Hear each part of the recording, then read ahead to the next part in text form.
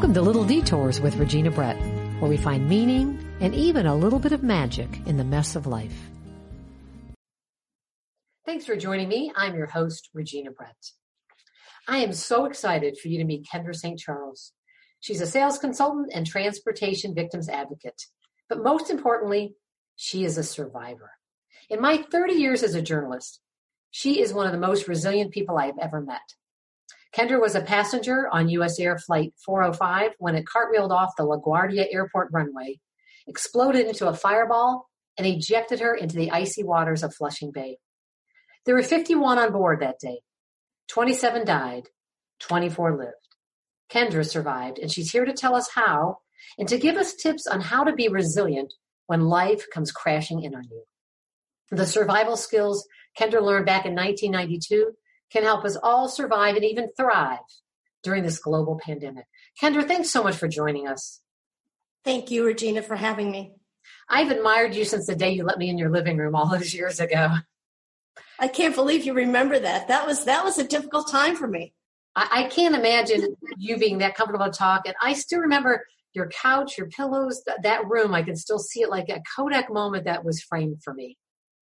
Well, I worked hard for that. I will tell you, that was one of the things that really was difficult for me to kind of have this crash interrupt my life, so to speak. You know, I love that you say we all have crashes.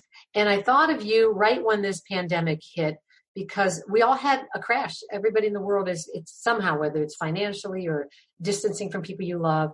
So I want to start your story. It's so powerful. I want to kind of break it up into pieces.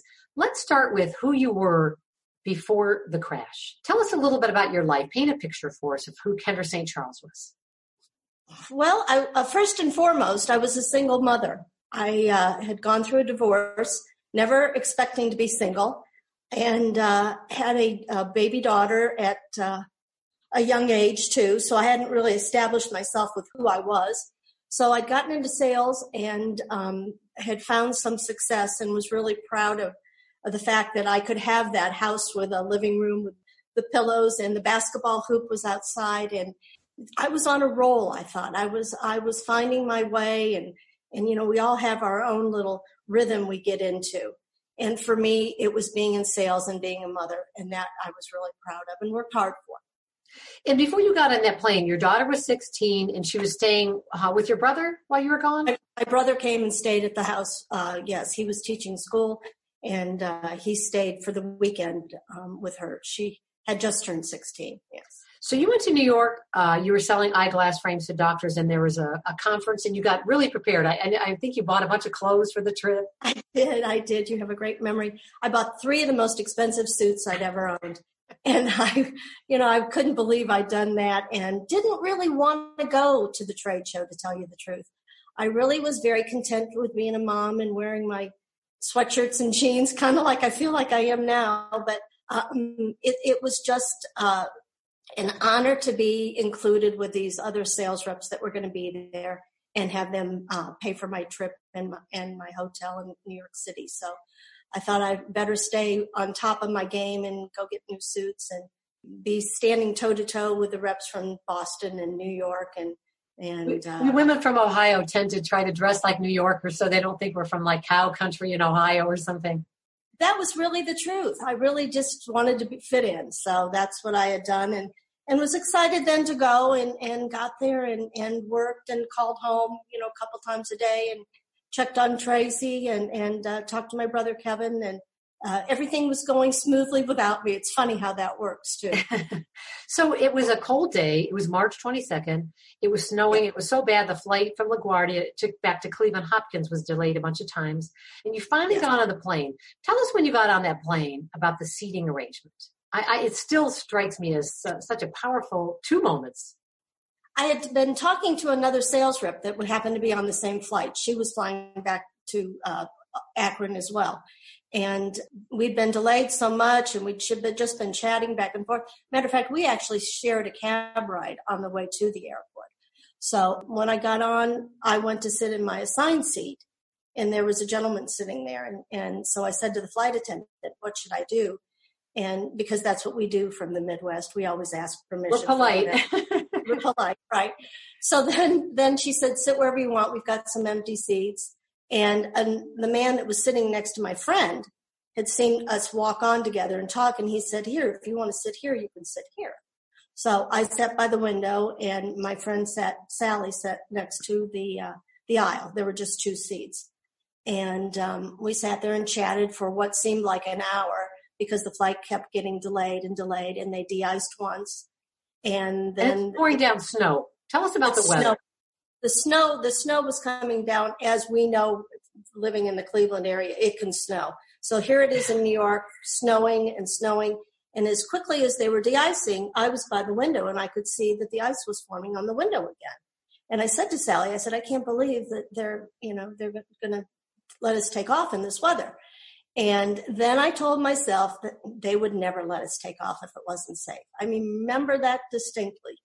And the people behind me demanded that we be de-iced a second time because we've been sitting there so long. Because at that time, the de-icing was, you got de-iced at the gate, you went out, you waited in line behind 8 aircraft is what I found out later, before you take off.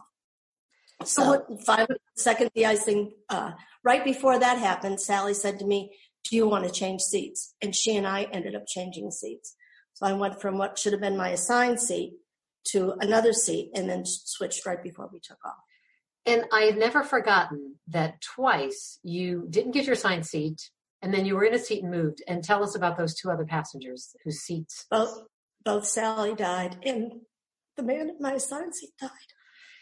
And that randomness of life, it's so powerful. Every time I get on an airplane, I got to tell you, I think of you, and I just think of that moment of not knowing what is happening next, and how you've just got to be so into your life and loving your life because it's this randomness. It is. It truly is. And when I first survived and realized that they both had died, it was difficult for me. I have to tell you, the survivor's guilt really took over. And I can imagine that. I mean, and not just in the whole plane in general, but specifically, that seat was yours, that seat was yours. And there were moments afterwards where I thought I could have sat anywhere. I was very arrogant about it, and I'm sure I would have survived. And then when it got nightfall and the quiet and the stillness happened, I would realize how I came within inches of dying. It was difficult. I can't imagine. Is it still difficult? I mean, does it change in time? It does. I think it does change in time. I think, for a long time, I thought, what did God save me for? Then, because he clearly had a plan. And yet I realized it is. And it's the randomness. It doesn't matter where you're sitting. It matters that I lived, and I need to live my life to the fullest. But that took years to come to. I bet. The other thing, when you said you had that little clarity of thought that said, oh, they'll never let us take off if it's not safe. Is it hard now to trust that little voice? Because, not that it was wrong, but, sometimes we comfort ourselves. And how do you now comfort yourself knowing that, that one time it didn't work? You know what I mean? Well, the people behind me took up the slack for that. They are the ones that got us, to be de-iced again. I think we have to go with our instincts, so to speak, but we also have to put them in the context of the bigger picture. And that's what I've tried to do. That's interesting. Kind of, there is that small picture, and then there's that grand overview that we really don't know why. We don't know the why, and maybe we never will. No. And I tell myself, let go, let God, and live my life to the fullest, because if it doesn't, then I want to know that I've lived a full life. And that's all any of us can do, I think. Well, I think you've lived yours quite full. Let's talk about the crash, and you're comfortable talking about that moment. I am. Okay. I am. So tell us about you've gone through the flight attendant showing you the buckling the seatbelt, all the things we ignore, to be honest, most of us. Right. I do even to this day sometimes. So. Okay. So tell us what happens. So the plane, they go to take off, and what's going on? So we get 40 feet up in the air, and they clearly stalled the left engine. So the plane, the physical being in that aircraft and having it bounced around like a little toy, it dipped to the left, and we did a slight maneuver to the right to get us to even out. And then it did a cartwheel to the left. And did you feel like you flipped over, sort of? How did you feel on the plane? Well, it clearly was out of balance, so to speak. And the overhead bins ended up opening. Things were flying all over the place. It was chaos in a brief second. And then we did the cartwheel. What happened was the left wing hit a storage unit coming down. It got ripped off. I was sitting on the left side.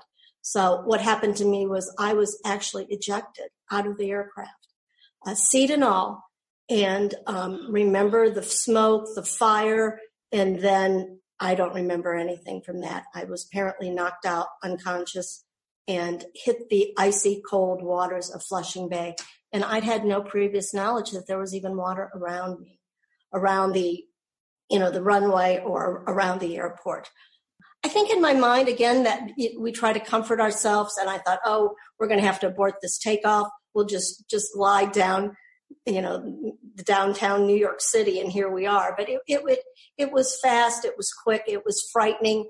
And what I did was try to protect myself and put my head in my lap and hit some kind of a crash position, which I have no idea where that came from. It's funny how those things work, but clearly came to in the cold water. The frigid cold water actually saved my life because it cushioned me. It wasn't deep enough to that I would drown, but I was stuck upside down in my seat, acting as a flotation device. And I was able to unbuckle my seatbelt, rise to the top of the water that was maybe 3 feet deep. But it's 9:30 at night. So it's pitch black. The only lights I see are the flames that are starting to ignite off the jet fuel that's laying on top of the water. And I saw the lights from the runway, and that's what guided me out of there. I'm amazed that your seatbelt stayed intact, even though your seat flew out of the plane. That's incredible. It's amazing. It doesn't make any sense, but that's what happened. So literally almost drowned, freezing cold waters, was hypothermic. And it was still snowing. It was still snowing because I could feel the snowflakes hitting my face that had been burned, which I did not realize, but it felt like pinpricks all over my face. And I do remember that. And again, shivering, cold, got the seatbelt unbuckled, pushed the debris out of the way, and tried to dodge the flames that would ignite regardless of what I did. It was going to ignite because the wind would shift and it would ignite the jet fuel. So I got to the edge of the runway and climbed up the rocks that were slippery, that were icy, that were greasy, that were oily, and saw a man standing in front of me. And I have no idea who that man was. And that's another part I remember. This stranger, you've never identified him. No. And I tried to reach out to all the survivors of the plane crash, and no one saw me that night. So tell me that moment again. He's standing there. I'll never forget that. He had his back to me, and he saw me, and most of my clothes had been ripped off, and I'm freezing to death. And he says, "Just lean on me, and you'll be okay."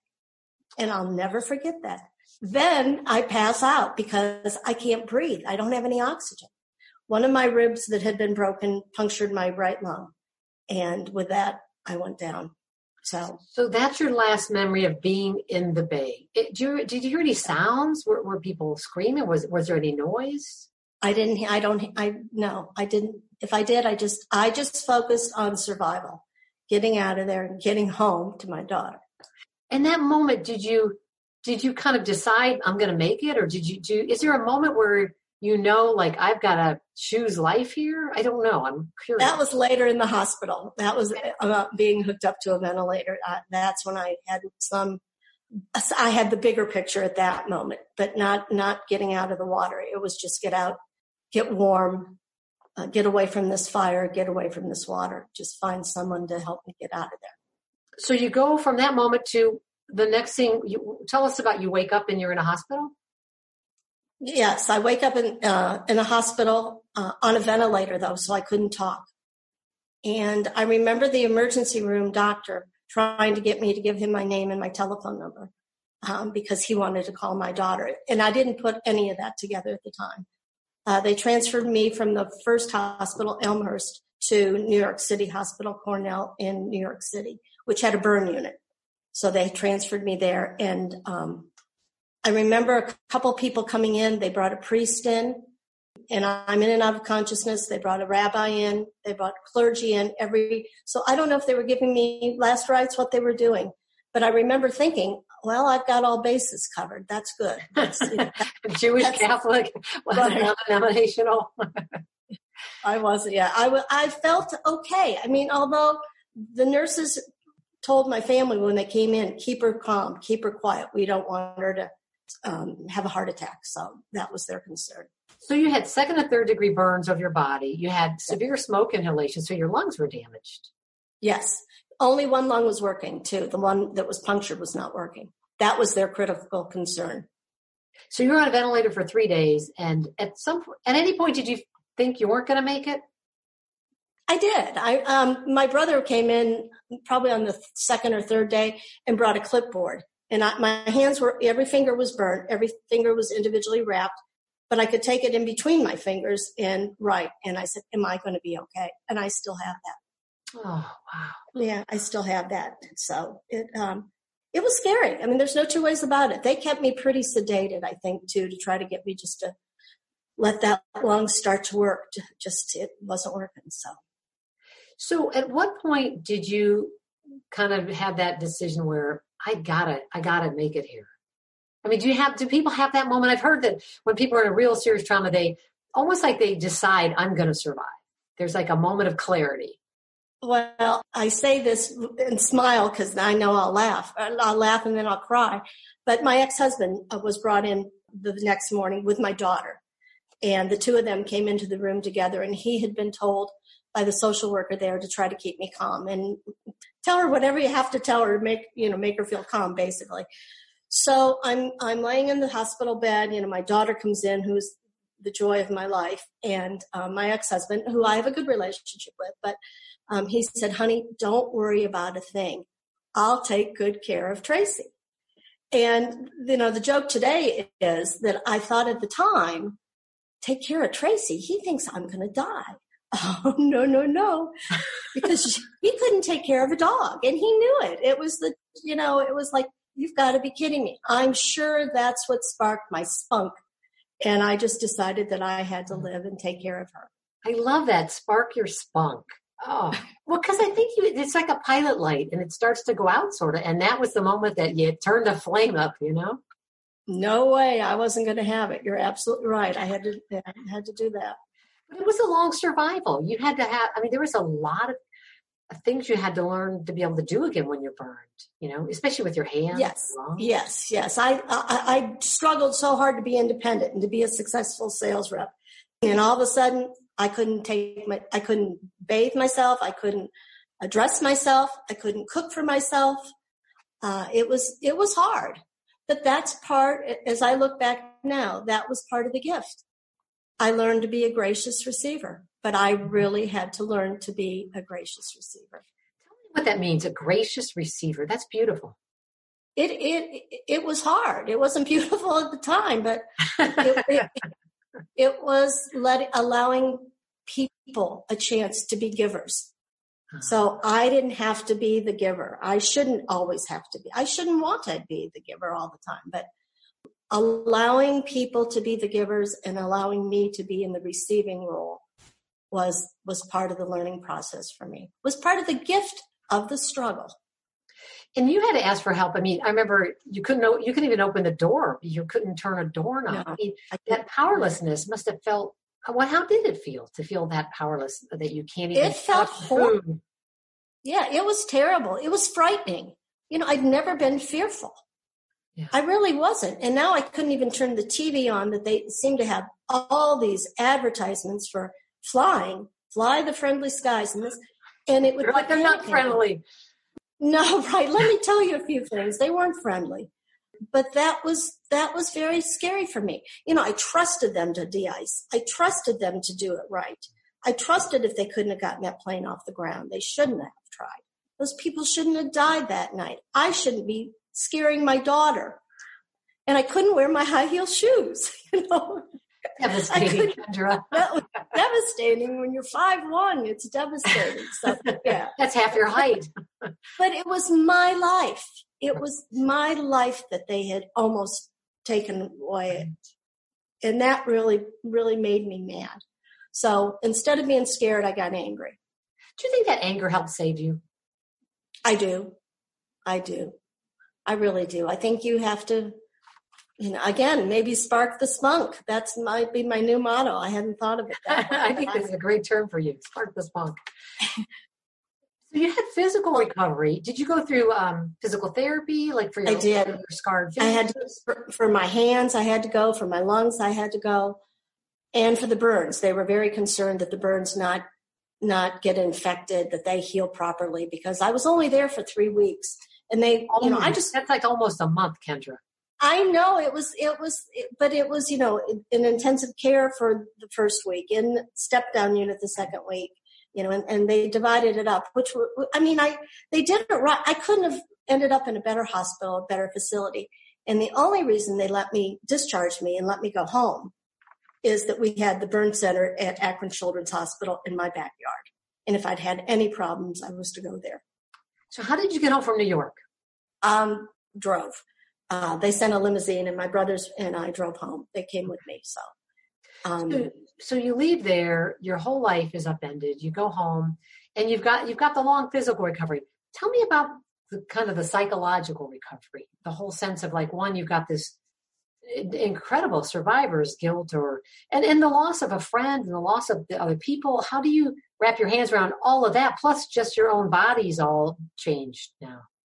Well, I had a good group of girlfriends too that came over, and they helped cut up the fruit baskets that were sent and did some things and got me dressed and they were great. Besides my family that was there for me, but my real sorrow was that I thought when I came home everything would be normal again.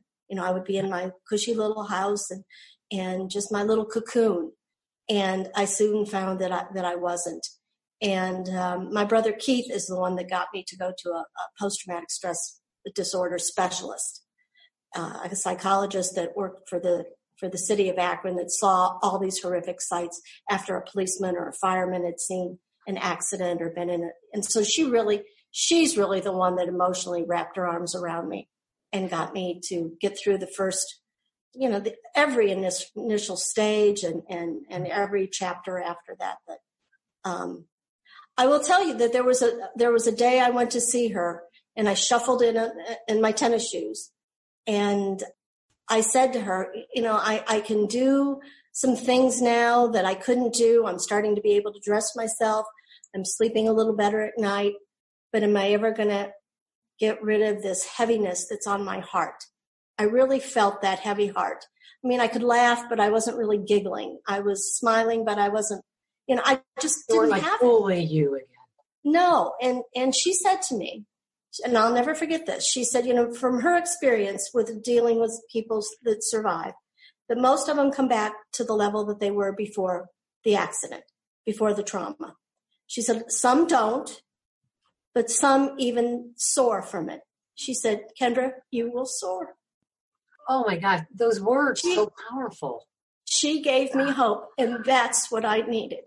And I walked out of there, and I could have had my high heels on. I felt like, I just... You didn't need them. You were flying. I was flying. I thought, you know what? I'm going to be okay. Oh, that is beautiful. That's the truth. You will soar. I was in counseling many years ago for a lot of childhood issues, and I had a counselor who spent a year. It was a lot of work. And she said, you go from being a victim to a survivor, and then you become a thriver, and then you become a warrior, and you become a fighter. And you did that.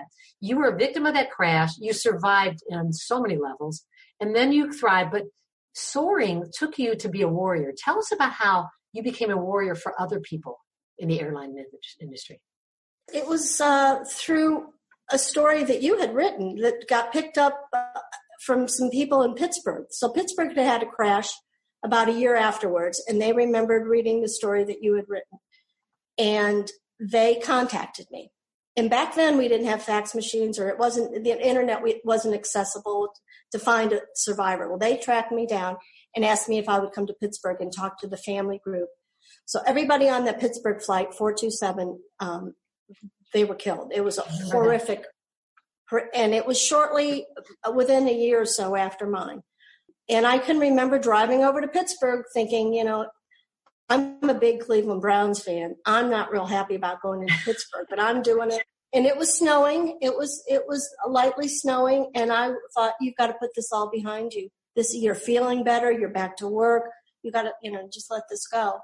And I got there and I talked to the family group, and I'd never really spoken in front of a group before. They just wanted to know what to expect, what the airline was going to be. These were the families of the people who died. Families of the people that died. Okay. Right. And afterwards, a young girl who was my daughter's age came up to me and she said, I just want to tell you how much I appreciate you coming to talk to us. My dad died on that crash. And I asked her how old she was, and she was my daughter's age. And I thought, but by the grace of God go I. Who would have been there to comfort my daughter? So it stuck with me on the way home. I thought, whatever you have planned for me, let me be your messenger, but please guide me. And I got a call from some other people that were going to talk to the NTSB chair, Jim Hall. And he put together a task force to come up with recommendations on how families should be treated after a plane crash when they lose a loved one, how survivors should be treated, and brought the airline leaders, government leaders from the Department of Transportation, NTSB, agencies I didn't even know existed together.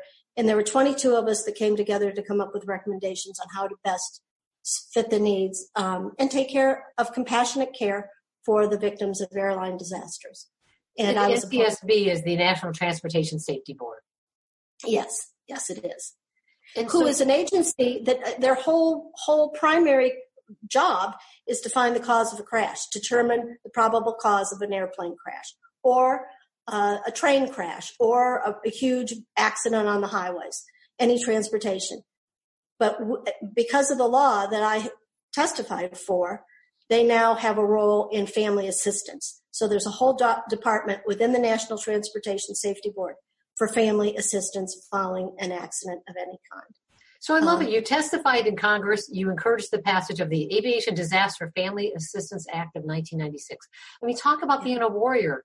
You could have just went home on your couch with your pillows and just snuggled in and said, I'm done. I just want to live a nice, small, quiet life. Yeah, I got the call. I went. I was pretty.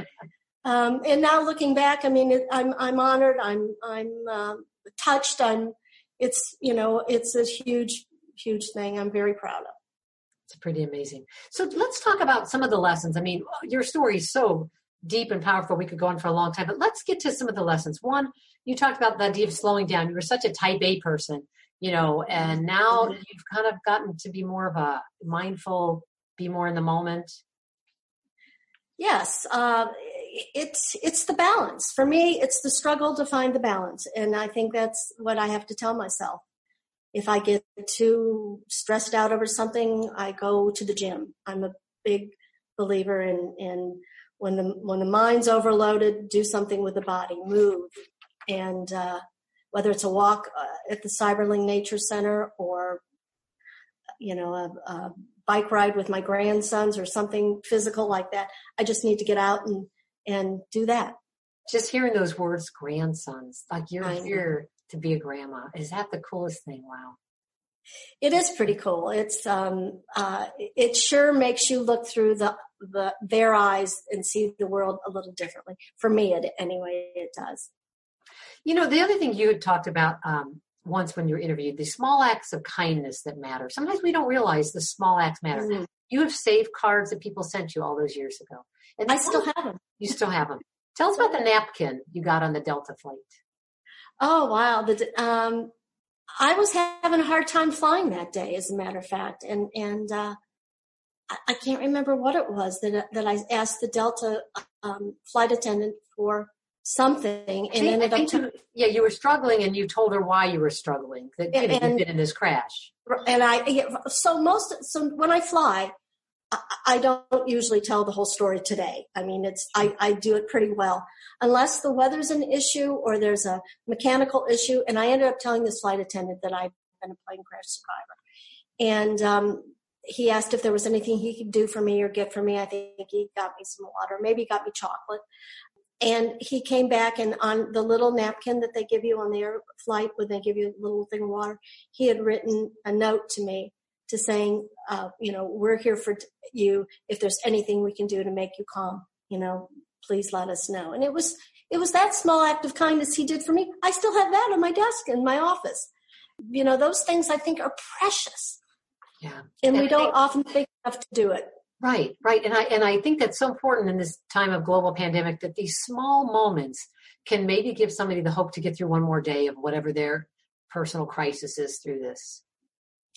I also, there was an opportunity for me to go back to New York City within the couple years after the passage of the Family Assistance Act. I'd spoken at a symposium and met a gentleman from the Port Authorities at LaGuardia Airport.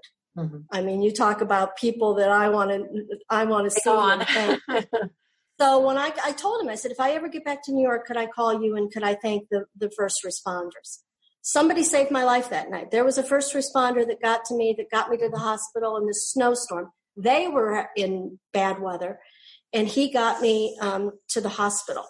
So I got to New York. I went to the airport, which was where their office is, so to speak. And there were 15 first responders from the night of the crash.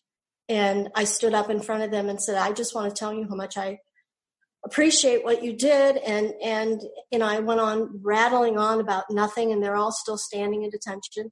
And I said, because of what you did, I got to see my daughter graduate from high school, and so many things that I've gotten to do that I just can't imagine. I said, can I ask you, can we go around the room and you tell me what you were doing that night?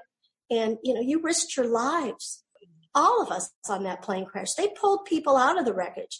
They did, that plane blew up. Flames in the shards. Exploded. And they were out there risking their life for us. And I was just in awe of that. And we went around the room, and afterwards, the gentleman came up to me and said, I just want to tell you what you did tonight. We have a therapist that comes in and debriefs them after an accident. What you did today was so far above and beyond that. He said, as a matter of fact, I have a class of new students coming in. Would you come in and tell them your story? But that I realized the value of healing through helping. And that's what I had been doing. So all along the ways to try to be kind, it comes back so much too, and I'm so grateful. And today, what the first responders are going through, I'm just in awe of them, and I wish there was something more I could do to show them my gratitude. Maybe that's something that you'll inspire us to do, that moment that you gave them, maybe we can give that moment, whether it's to the people of the ICU, to clap outside the hospital, to send a little gift, whatever, some small, gracious moment. Yes, I look forward to that. Well, Kendra St. Charles, I want to thank you for sharing your story. Tell us about your website. You have a website, and you also give talks. Hopefully you can get that back on track once this crisis ends. But tell us how to find you and reach you. So I have a website that I need to work on too, which I should be doing now. It's called Crashing into Life. I've started a book. I need to finish that. Hopefully that'll get done during this pandemic. It's just that, I've spoken to hospital people and talk to them about small acts of kindness and doing things to make the patients feel more comfortable, and what a difference that can make. And transportation people, airline people, I feel like I've pretty well covered and trained, and I think they're doing a good job today. And fortunately, we haven't had any crashes, so that's the really good news. Really happy that the NTSB is headed by Robert Sumwalt. He's a grand man and good to have for a family assistance kind of person too. So, yeah, that's my life. It was a life worth saving for sure. You make it that way too. I'm very happy that our paths crossed, and like I said, I was in such a fragile state when I first met you. I didn't think I'd ever be whole again. I never thought I'd be whole again. And that's how a lot of us are feeling through this crisis. Will the world ever be whole again? Will my family, will my financial pack, whatever? I think that you have really showed us that there is an arc, and we're not at the beginning, we're not at the middle, we're nowhere near the end, but we can get through this. Hard to see now, Yeah. Just as it was hard for me to see my healing. Yeah. I just wanted my life to be normal again. I wanted it to be simple again. And I have to say that it took a while before I realized it was a new normal. And then the new normal became the normal. It just became the normal. That's beautiful. The new normal becomes the normal. I've never heard that. That's great. It does. So that's beautiful. Well, my biggest takeaway today, Kendra St. Charles, be a gracious receiver. It's hard for me to receive. I'd much rather give because I feel like receiving makes you vulnerable, or it makes you feel vulnerable, but it helps that person feel that they matter. So thank you for that. And I want to close with your answer to this question. Kendra, what's the best thing you do for yourself every day to create a life you love out of the life you have? I think for me is I get up, I show up. I get up, I allow myself to be vulnerable, and I make a list the night before, and whatever that list tells me to do, then I can just do. Sometimes I do it, sometimes I don't, but just show up. Just show up. Thank you so much, Kendra. That was just beautiful. Thank you, Regina. Thanks for listening to Little Detours with Regina Brett. If you want to know more about today's guest and topic, head to my podcast page at reginabrett.com. There you can also subscribe to my email newsletter so you never miss an opportunity to be inspired. For more episodes, you can subscribe at Apple Podcasts or wherever you listen to your favorite podcasts. While you're there, please rate and review my show so we can reach and inspire even more people. Thanks for joining us today. Now go make something possible.